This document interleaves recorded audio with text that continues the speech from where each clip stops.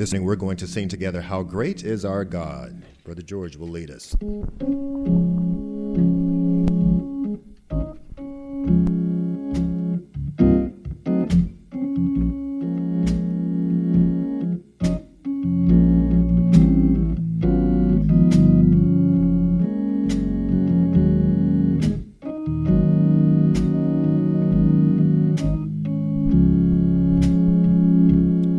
Begin with how great is our God.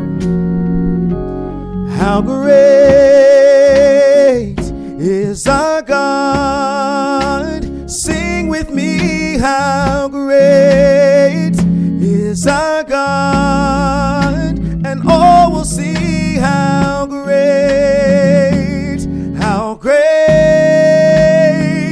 is our God. Let's sing that again. How great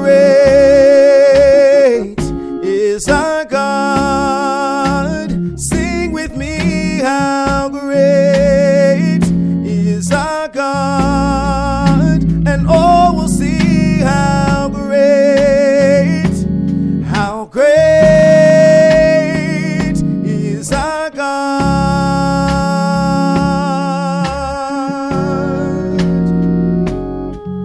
The splendor of the King, clothed in majesty. Let all the earth rejoice. Let all the earth rejoice. He wraps himself in light, and darkness tries to hide, and trembles at his voice, and trembles at his voice. How great is our God? How great is our God? Sing with me, how great is our God.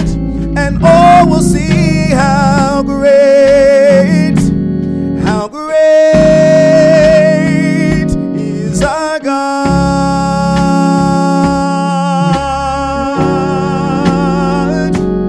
How great is our God. Sing with me, how great is our God. And all will see how great is our God.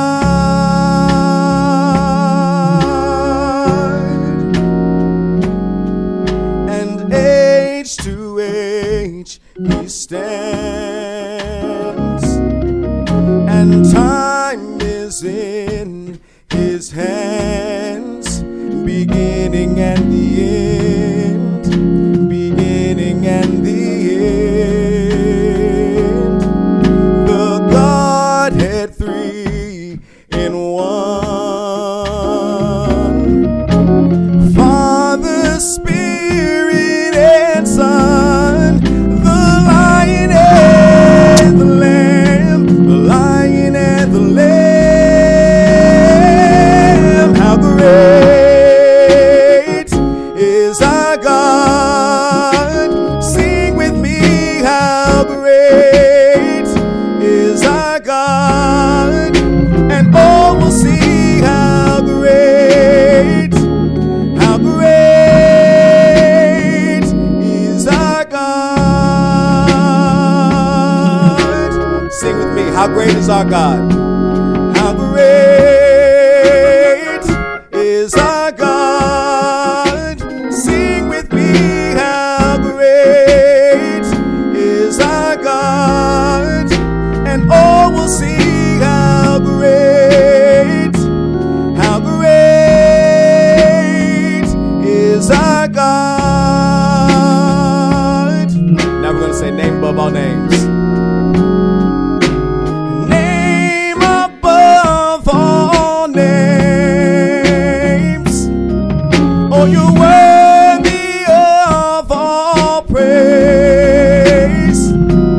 And my heart will sing how great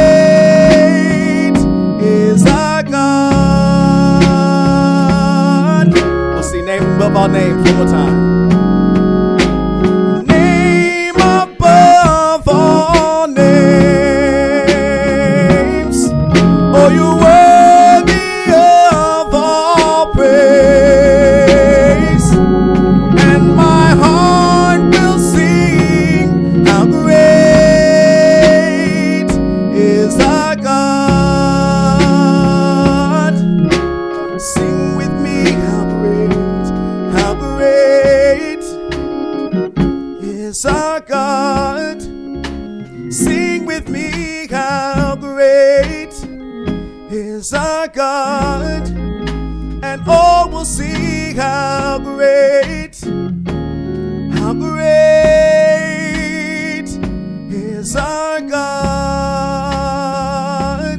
One more time, we'll sing, how great is our God. How great is our God. Sing with me, how great is our God.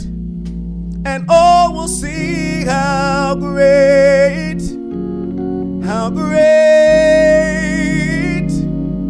is our God.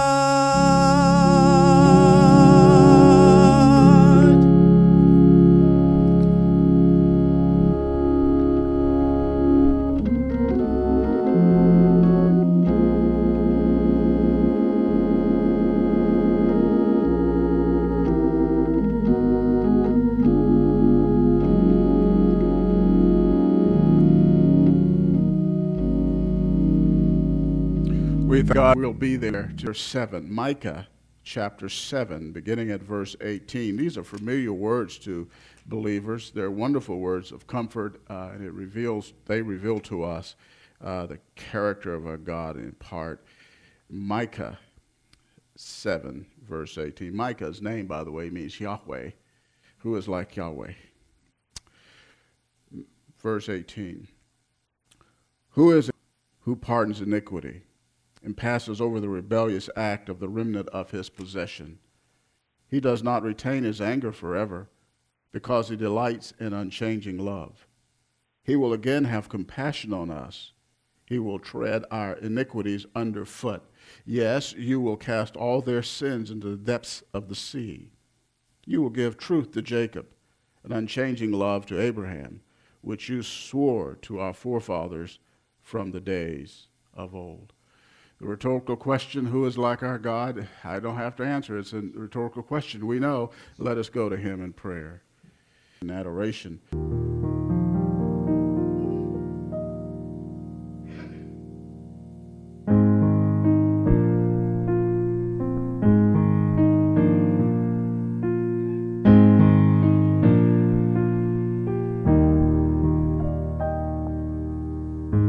Living in this temple,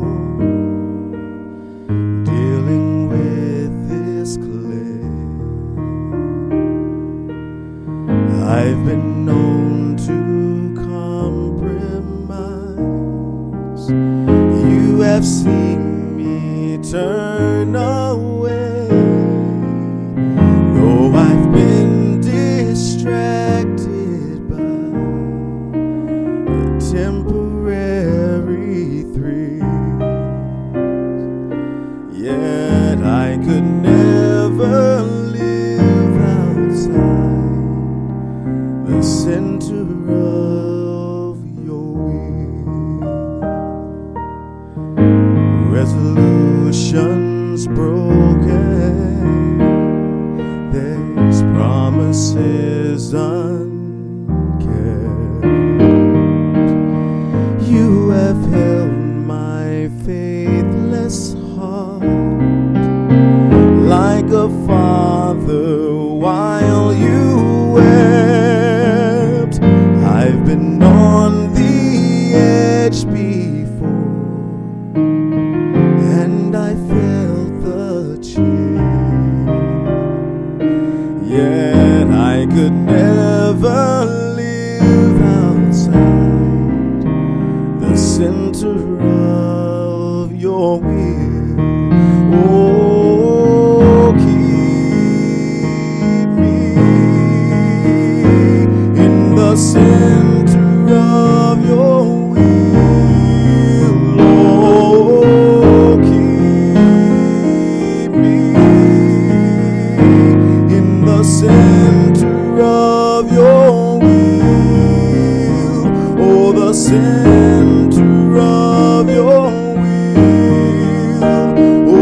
center of your will. I am born and chosen, servant to the throne. I'm following a higher call, for my life is not my own.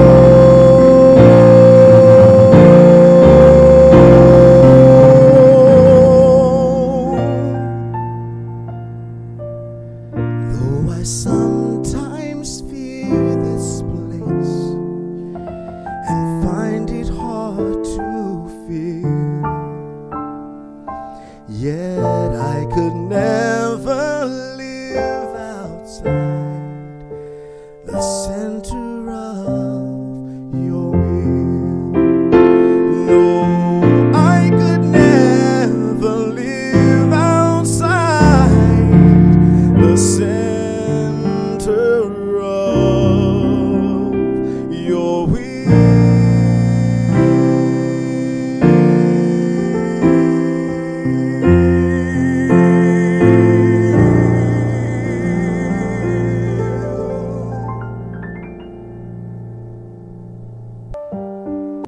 May I just say that in the center of God's will is the best place to be at all times, anywhere you are.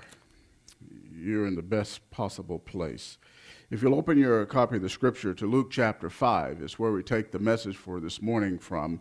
Luke chapter 5. We'll begin at verse 17. Luke 5, beginning at verse 17. I will read the verses in your hearing. I want to set them there in your mind so that when we begin the exposition, you know what's being addressed specifically.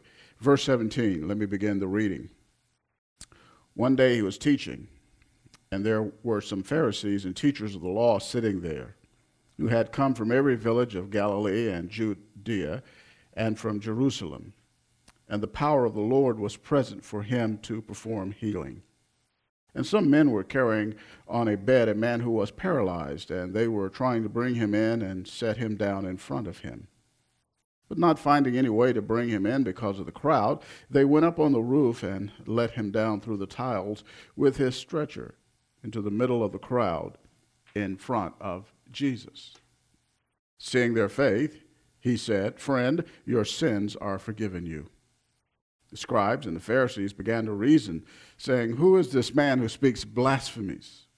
Who can forgive sins but God alone?" But Jesus, aware of their reasonings, answered and said to them, "Why are you reasoning in your hearts? Which is easier, to say, 'Your sins have been forgiven you,' or to say, 'Get up and walk'? But so that you may know that the Son of Man has authority on earth to forgive sins," he said to the paralytic, "I say to you, get up and pick up your stretcher and go home." Immediately he got up before them and picked up what he had been lying on and went home glorifying God. They were all struck with astonishment, began glorifying God, and they were filled with fear, saying, "We have seen remarkable things today." The subject for these verses, I've chosen these words: faith and forgiveness. What do men need most? They need the forgiveness of their sins. Nothing supersedes this pressing need for men. For men, that is, who in their fallen spiritual condition, apart from faith in the Lord Jesus Christ, are alienated from holy God. They are separated from him. And this alienation is the greatest affliction of the human race. Nothing is comparable to this alienation. This affliction, this is why, has eternal consequences. To die unforgiven means eternal damnation. That's why people need forgiveness. For to die without forgiveness, to die with one's sins, is to experience eternal alienation from God. So forgiveness, then, is the greatest need that man has. But there's a gift. It's the gift of salvation.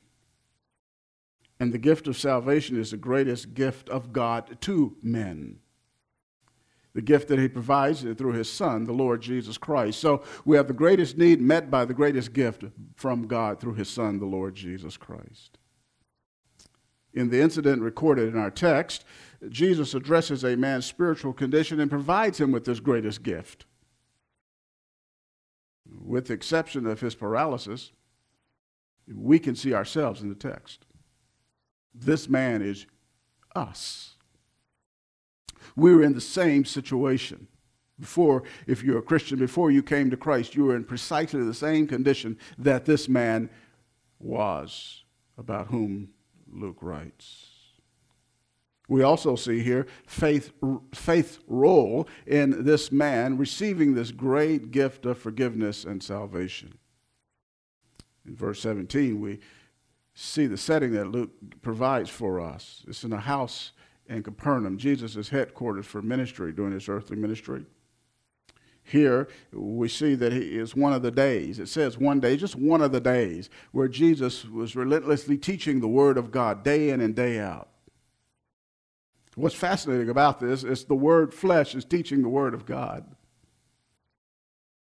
But also present there were the Pharisees and the teachers of the law, also known as the scribes. Verse 21 tells us this. These scribes, they were professional theologians who were experts in the law, its interpretation and application.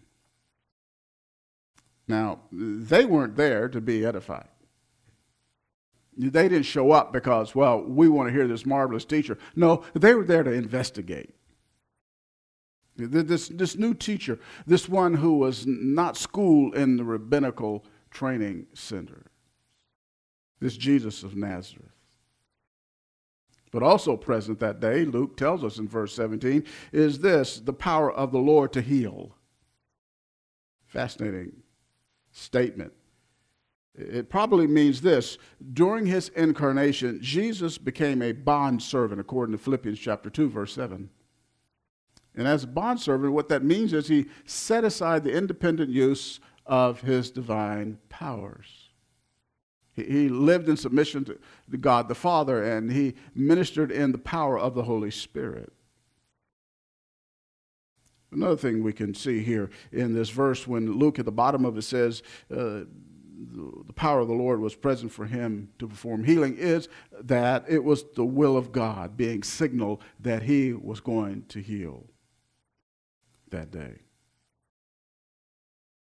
Now in verse 18, according to Mark 2:3, there were 4 men transporting the paralyzed man.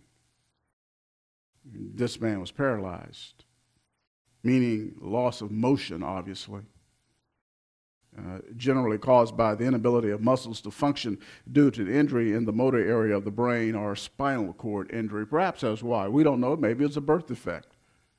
We really don't know how this came about. The text doesn't tell us. But one thing we do know, and we can say for certainty, that there is no human cure.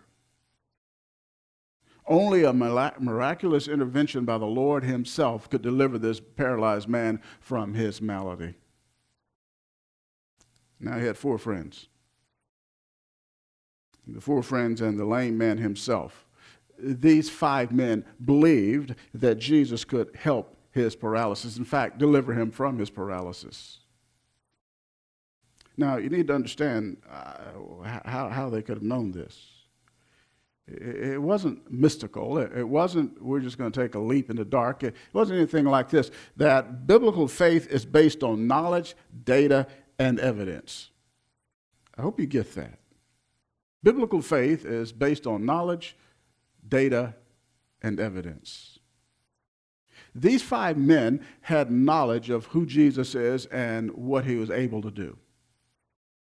Jesus' many mighty miracles were not done in secret. The knowledge of him spread throughout the land. People had heard about this young, wise teacher who could heal. So they knew about this. Perhaps even they had seen evidence of it in those who had been healed by the power of the word, the touch of Christ. It didn't take much to go from seeing that and saying, oh, our friend can be healed by this one who is mighty, and there does not seem at all to be anything that he cannot heal.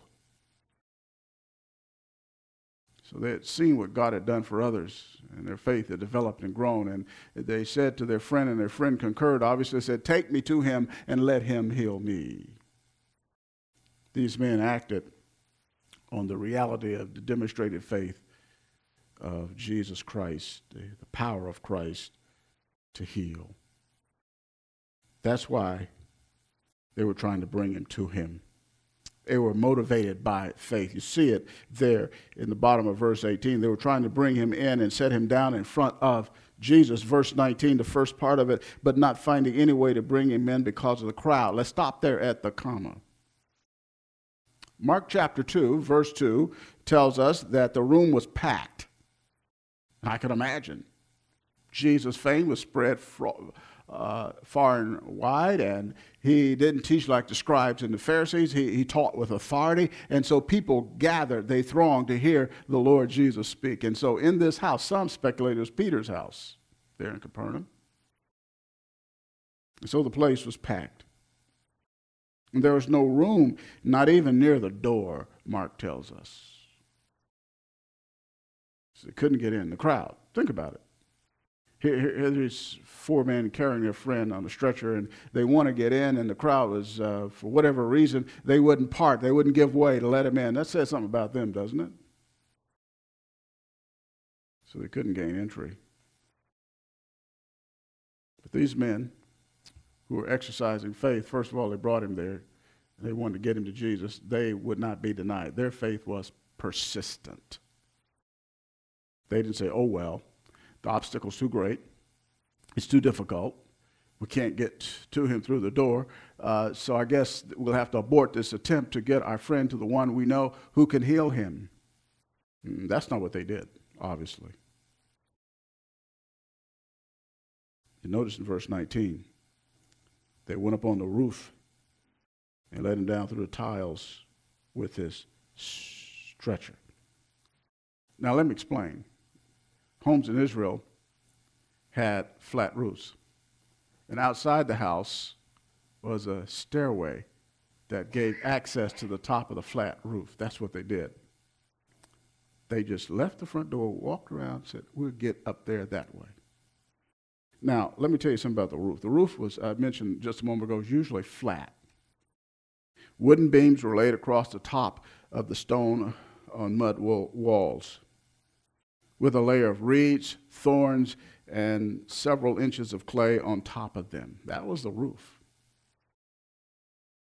And so what they did, they opened a hole in the roof, and they took the man who was in the stretcher with ropes, the four of them. They manipulated the ropes to lower him down through that hole and gently lowered him down in front of Jesus. Can you imagine as people sat there and things began to fall to debris, and they look up and they see this guy's coming down and they're sitting right in front of Jesus? That must have been a sight. That happened. And Jesus saw this. Verse 20. Seeing their faith. Neither their four friends nor the lame man verbally communicates with Jesus. The text doesn't indicate that they said, Jesus, heal him. But visually they spoke loudly and clearly, didn't they? Their faith in Jesus was quite manifest. It was without reservation. It was as if they had said, Jesus, we know you can heal him, and we ask you to do it. They saw their faith. Their faith was demonstrated. Their faith was displayed. The next point, faith granted. It's surprising, no doubt, to everyone in the room when Jesus uttered these words. Everybody's expecting a healing right at the moment. Jesus says in verse 20, friend, your sins are forgiven you. Why would Jesus do that? I'm going to tell you why. Because I opened the sermon saying the greatest need that man has is the forgiveness of sin. Certainly Jesus knew the deeper issue was not his physical well-being, but his spiritual well-being. Further, I don't doubt that the Lord Jesus knew the man's heart. He knew his heart was penitent. He knew he had sinned, and he knew that he needed forgiveness.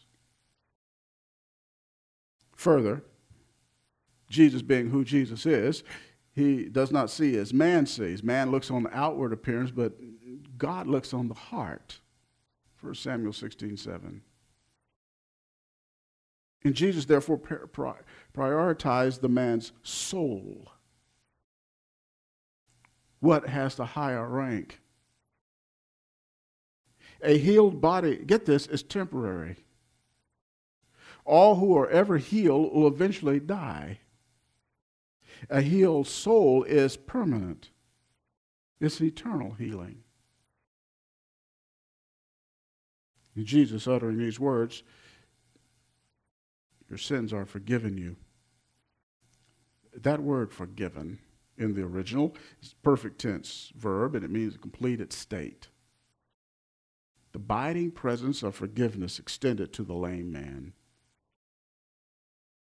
At that very moment, at that very instant when Jesus uttered those words to that lame man lying there in front of him, the guilt of his sin and his eternal penalty was removed by Christ. At that very moment, his trajectory spiritually changed. Prior to that, he was perishing.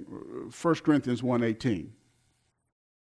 At that very instant, he was no longer perishing, but his trajectory changed from going to eternal damnation to eternal bliss. Salvation. That's what Zacharias was talking about in his prophecy earlier in Luke's gospel here. Luke chapter 1, verses 77 through 79. The knowledge of salvation by the forgiveness of sins. Salvation includes the forgiveness of sins. Our sins are forgiven. There's no accountability for them in terms of eternal punishment when they have been removed from us as far as the east is from the west. Forgiveness that Jesus provided for this man. It's the provision of the new covenant. Remember, in the Old Testament, God promised it, the new covenant to come. He promised it in Jeremiah. He promised it in Ezekiel. Hebrews chapter 8, verse 12 says this, "For I will be merciful to their iniquities, and I will remember their sins no more." That's a component of the new covenant. In addition to the new heart and new spirit, God calls him in to walk after the law. God will forgive the sins, and he will remember them no more. Now, do understand, God doesn't experience amnesia. He is not saying, I can't recall, because after all, he is omniscient. What this means when God says, I will remember their sins no more, is this: I will not deal with them according to those sins because I've forgiven them. There is no punishment forever. It is as if God has forgotten what we had done. Now, you need further to understand something here. In forgiving sin, God does not compromise his righteousness and justice. God is just. God is righteous. He doesn't forgive people their sin, as it were, giving them a get-out-of-jail-free card. He doesn't sweep sin under the proverbial rug. He doesn't and he won't. He is just and deals justly with sin. So God's forgiveness, then, is not at the expense of his righteousness and justice. He punishes sin. He justly deals with sin. He does not allow it to be unpaid for. Romans chapter 3 expositing the glories of the gospel, the Apostle Paul fills in understanding of this reality. As he is talking about justification by faith alone, Paul pens these words in Romans 3:25, whom God displayed, speaking of Christ, publicly as a propitiation in his blood through faith. This was to demonstrate his righteousness, God's righteousness, because in the forbearance of God, he passed over sins previously committed. He withheld judgment for a time, is what that means. For the demonstration, I say, of his righteousness at the present time. God, in punishing Christ paying for our sins, Christ being the propitiation for our sin, Christ satisfying God's holy justice, is the demonstration of God's righteousness.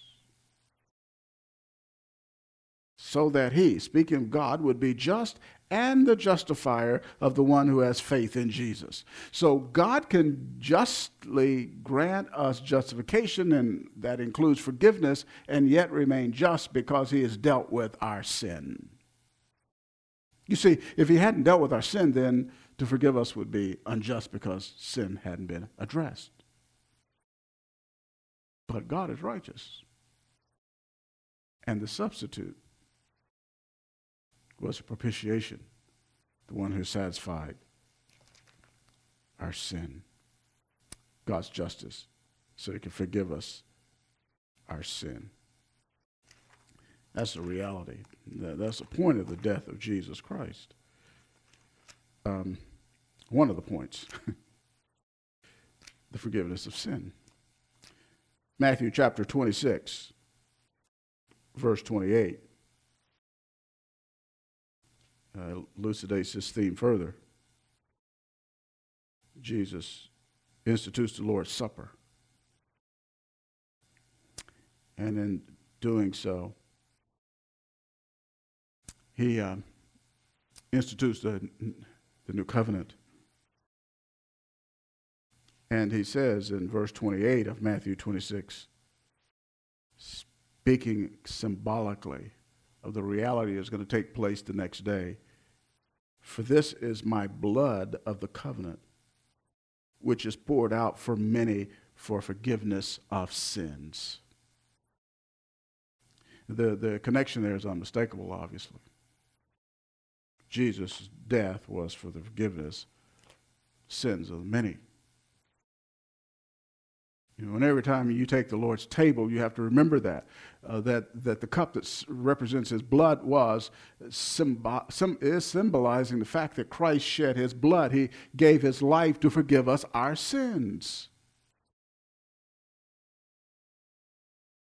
By the way, that says a lot about the character of our sin, doesn't it? It took the death of the Son of God in human flesh to deal with our sin. Nothing less than the Son of God coming here, dying in our place, was able to take care of our rebellion against God. We take sin lightly. God does not. Men want to ignore it. They want to call it a mistake. They want to say, oh, it's a peccadillo. No, it's sin against holy God, and God had to deal with it with no one less than his own Son.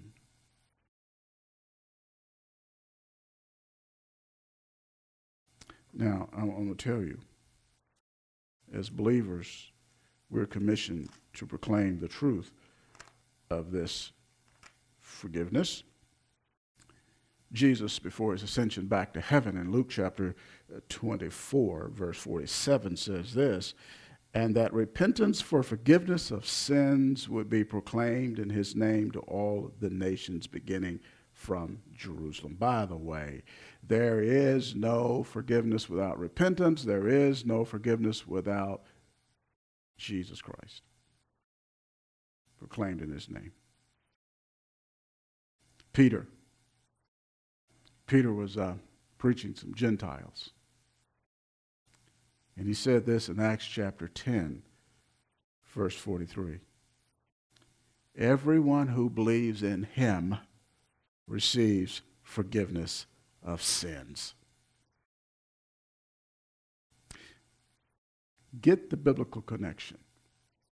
No one will ever be forgiven of their sins apart from faith in Jesus Christ. No one. There can't be forgiveness of sin, the rebellion against God, the iniquities and transgressions, apart from faith in His Son. It's the only way God grants it.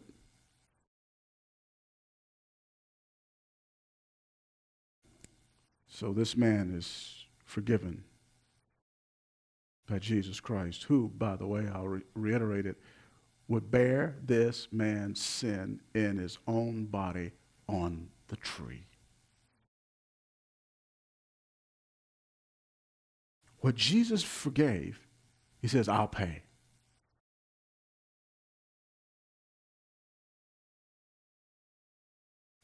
Now, we need to ask a question and try to answer it. Jesus says the man's sins are forgiven, but the man was sick. We do not know if his condition indicates a one-to-one correspondence between his sin and his paralysis. The text doesn't tell us. We don't know if he's in that condition because he had sinned and God punished him with paralysis. The Bible doesn't state that. The man's paralysis could have been the result of living in a fallen created order. And that's very likely because, think about it, this world is disordered because of sin, and sin affects our bodies, and therefore there are defects, birth, and those after birth, and all the things that go on in life. Because we live in a disordered created order because of our sin. This illness also could have been a way to show the works of God being displayed in him. John chapter 9. Remember, the disciples thought and Jews thought, well, whenever there's sin, it's because you did something. Or your parents did something. Everything was retributive justice based. It's like that first point I made about him, one-to-one correspondence. Remember Job's so-called comforters? That's ironical. And Job, you've done something. That's why you're in the mess you're in. God at the end of the book said, you guys didn't say what was right about me.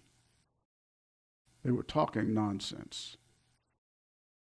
Job's circumstance had nothing to do with retributive justice. God wasn't punishing him for some sin. God had even said he's a just man, blameless, and all the rest. So we don't know why this man was in this condition.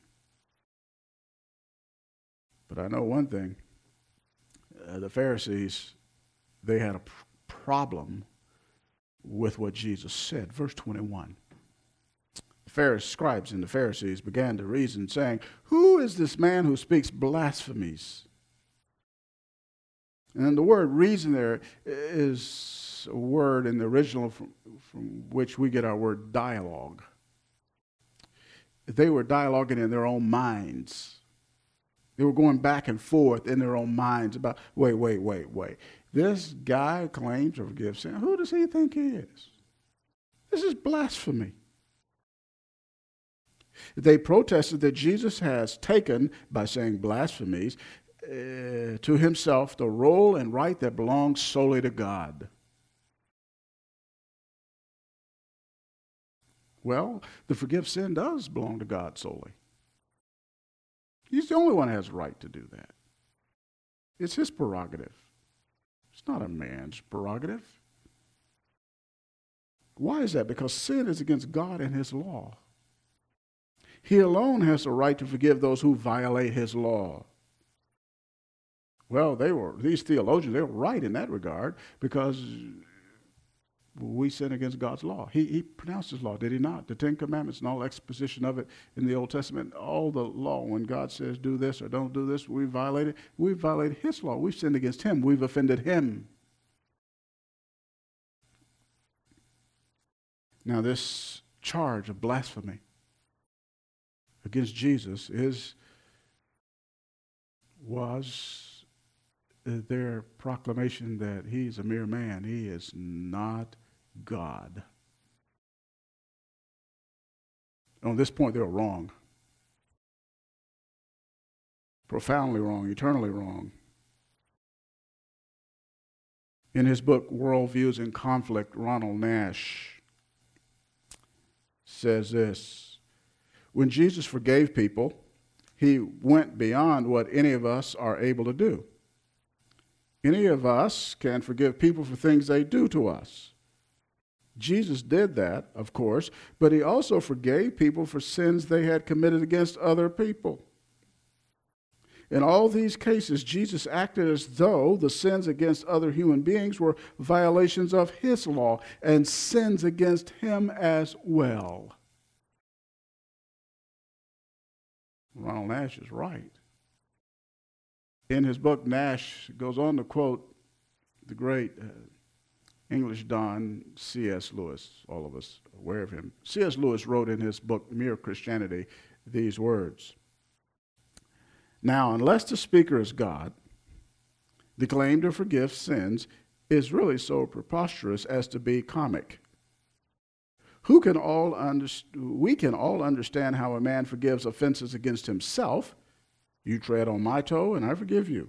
You steal my money, and I forgive you. But what should we make of a man, himself unrobbed and untrodden on, who announced that he forgave you for trotting on other men's toes and stealing other men's money?" Asinine fatuity is the kindest description we should give of his conduct. Yet this is what Jesus did. He told people that their sins were forgiven and never waited to consult all the other people whom their sins had undoubtedly injured. He unhesitatingly behaved as if he was the party chiefly concerned, the person chiefly offended in all offenses. This makes sense only if he really was God, whose laws are broken and whose love is wounded in every sin. In the mouth of any speaker who is not God, these words would imply what I can only regard as a silliness and conceit unrivaled by any other character in history. End of quote. I agree with Lewis. Anybody else talks like that, they're foolish. That is blasphemy. But Jesus, being God in human flesh, could pronounce a man's sins forgiven because it was his law that man broke. Jesus was aware of their reasoning. Verse 22. What's interesting, he says, "Why are you reasoning in your hearts?" For me, this would be unnerving. I'm sitting there, I'm thinking all this going on in my heart, then he turns and looks at me and says, "Why are you thinking like that?" And it exposes my thoughts. That would begin to make me I hope, I doubt if I were like them, I'd have been just like them. I'd want to retreat from my theological ideas that I held. I said, something's different here. But Jesus knows what's in man, John 2:25. People cannot conceal from the Lord their inner cogitations. He knows, for example, when someone truly believes from the heart that God has raised him from the dead. Romans 10:9. Someone says, if they believe in Jesus, God knows if they really do believe in him, that God has raised him from the dead, because he knows what's really going on in the heart. Verse 23. And it says here, which is easier to say, Jesus says to them, your sins have been forgiven you, or to say, get up and walk? From the perspective of the observer, it's easier to say your sins are forgiven. No, of course, it's easy to say. Anybody can say that. Because after all, how can you prove that his sins have been forgiven? So Jesus is going to tell them or show them. Remember in school it was show and tell. You showed and then you told what you showed them. Jesus does the reverse.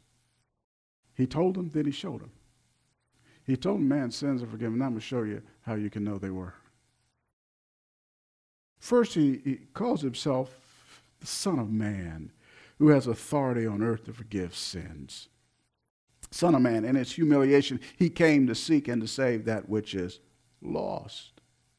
He says, I have authority, the right and power. I have the divine prerogative to forgive sins on earth.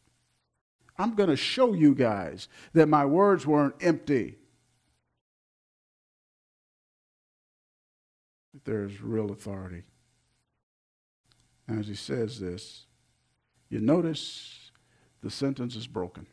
The structure of it, there's a dash. He leaves off talking to them. It's almost as if it's, okay, it's time to show you guys. He said to the paralytic, I say to you, get up, pick up your stretcher, and go home. The miracle would be a divine attestation of Jesus' claim to forgive sins. You want to know that I have the authority to forgive sins? I'm going to show you how I have the authority to do it. You're going to find the proof right now. And when Jesus gave the man the command came with the power to comply. The command came with the power to comply. Remember that he did that later with Lazarus? Lazarus is dead. You can't give a dead man a command unless you give him the power to obey the command.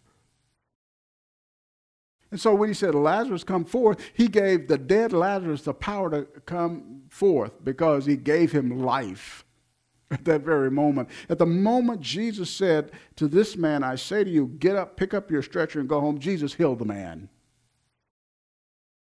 His powerful word.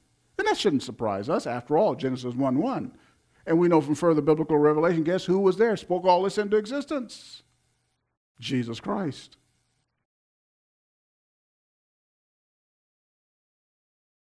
And the man supplied with power. The forgiven man immediately obeyed him. He demonstrated his trust. He got up, picked up his bed. Now, this is instantaneous healing. Think about it. This man had been paralyzed. His muscles had atrophied. He didn't have to have occupational therapy or go to physical therapy. He just got up and walked as if he'd been doing it all along. It's the power of Jesus' miracle. It's amazing.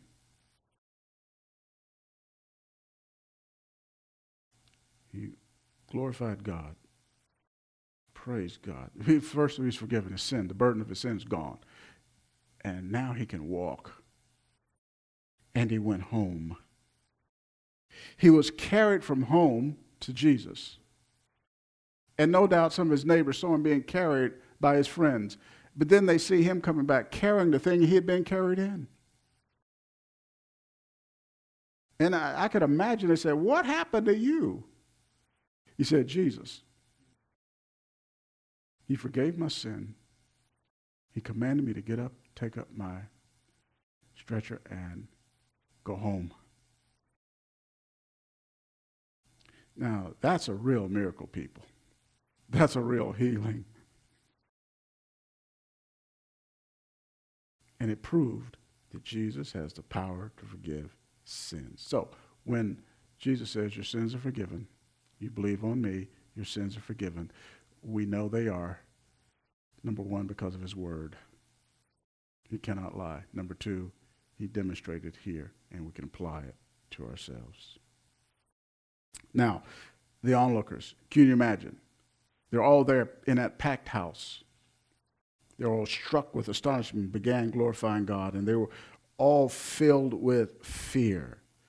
The fear here is not fear of, oh my goodness, something bad's going to happen. No, the fear here is an understanding of God's holiness, his power, and his presence.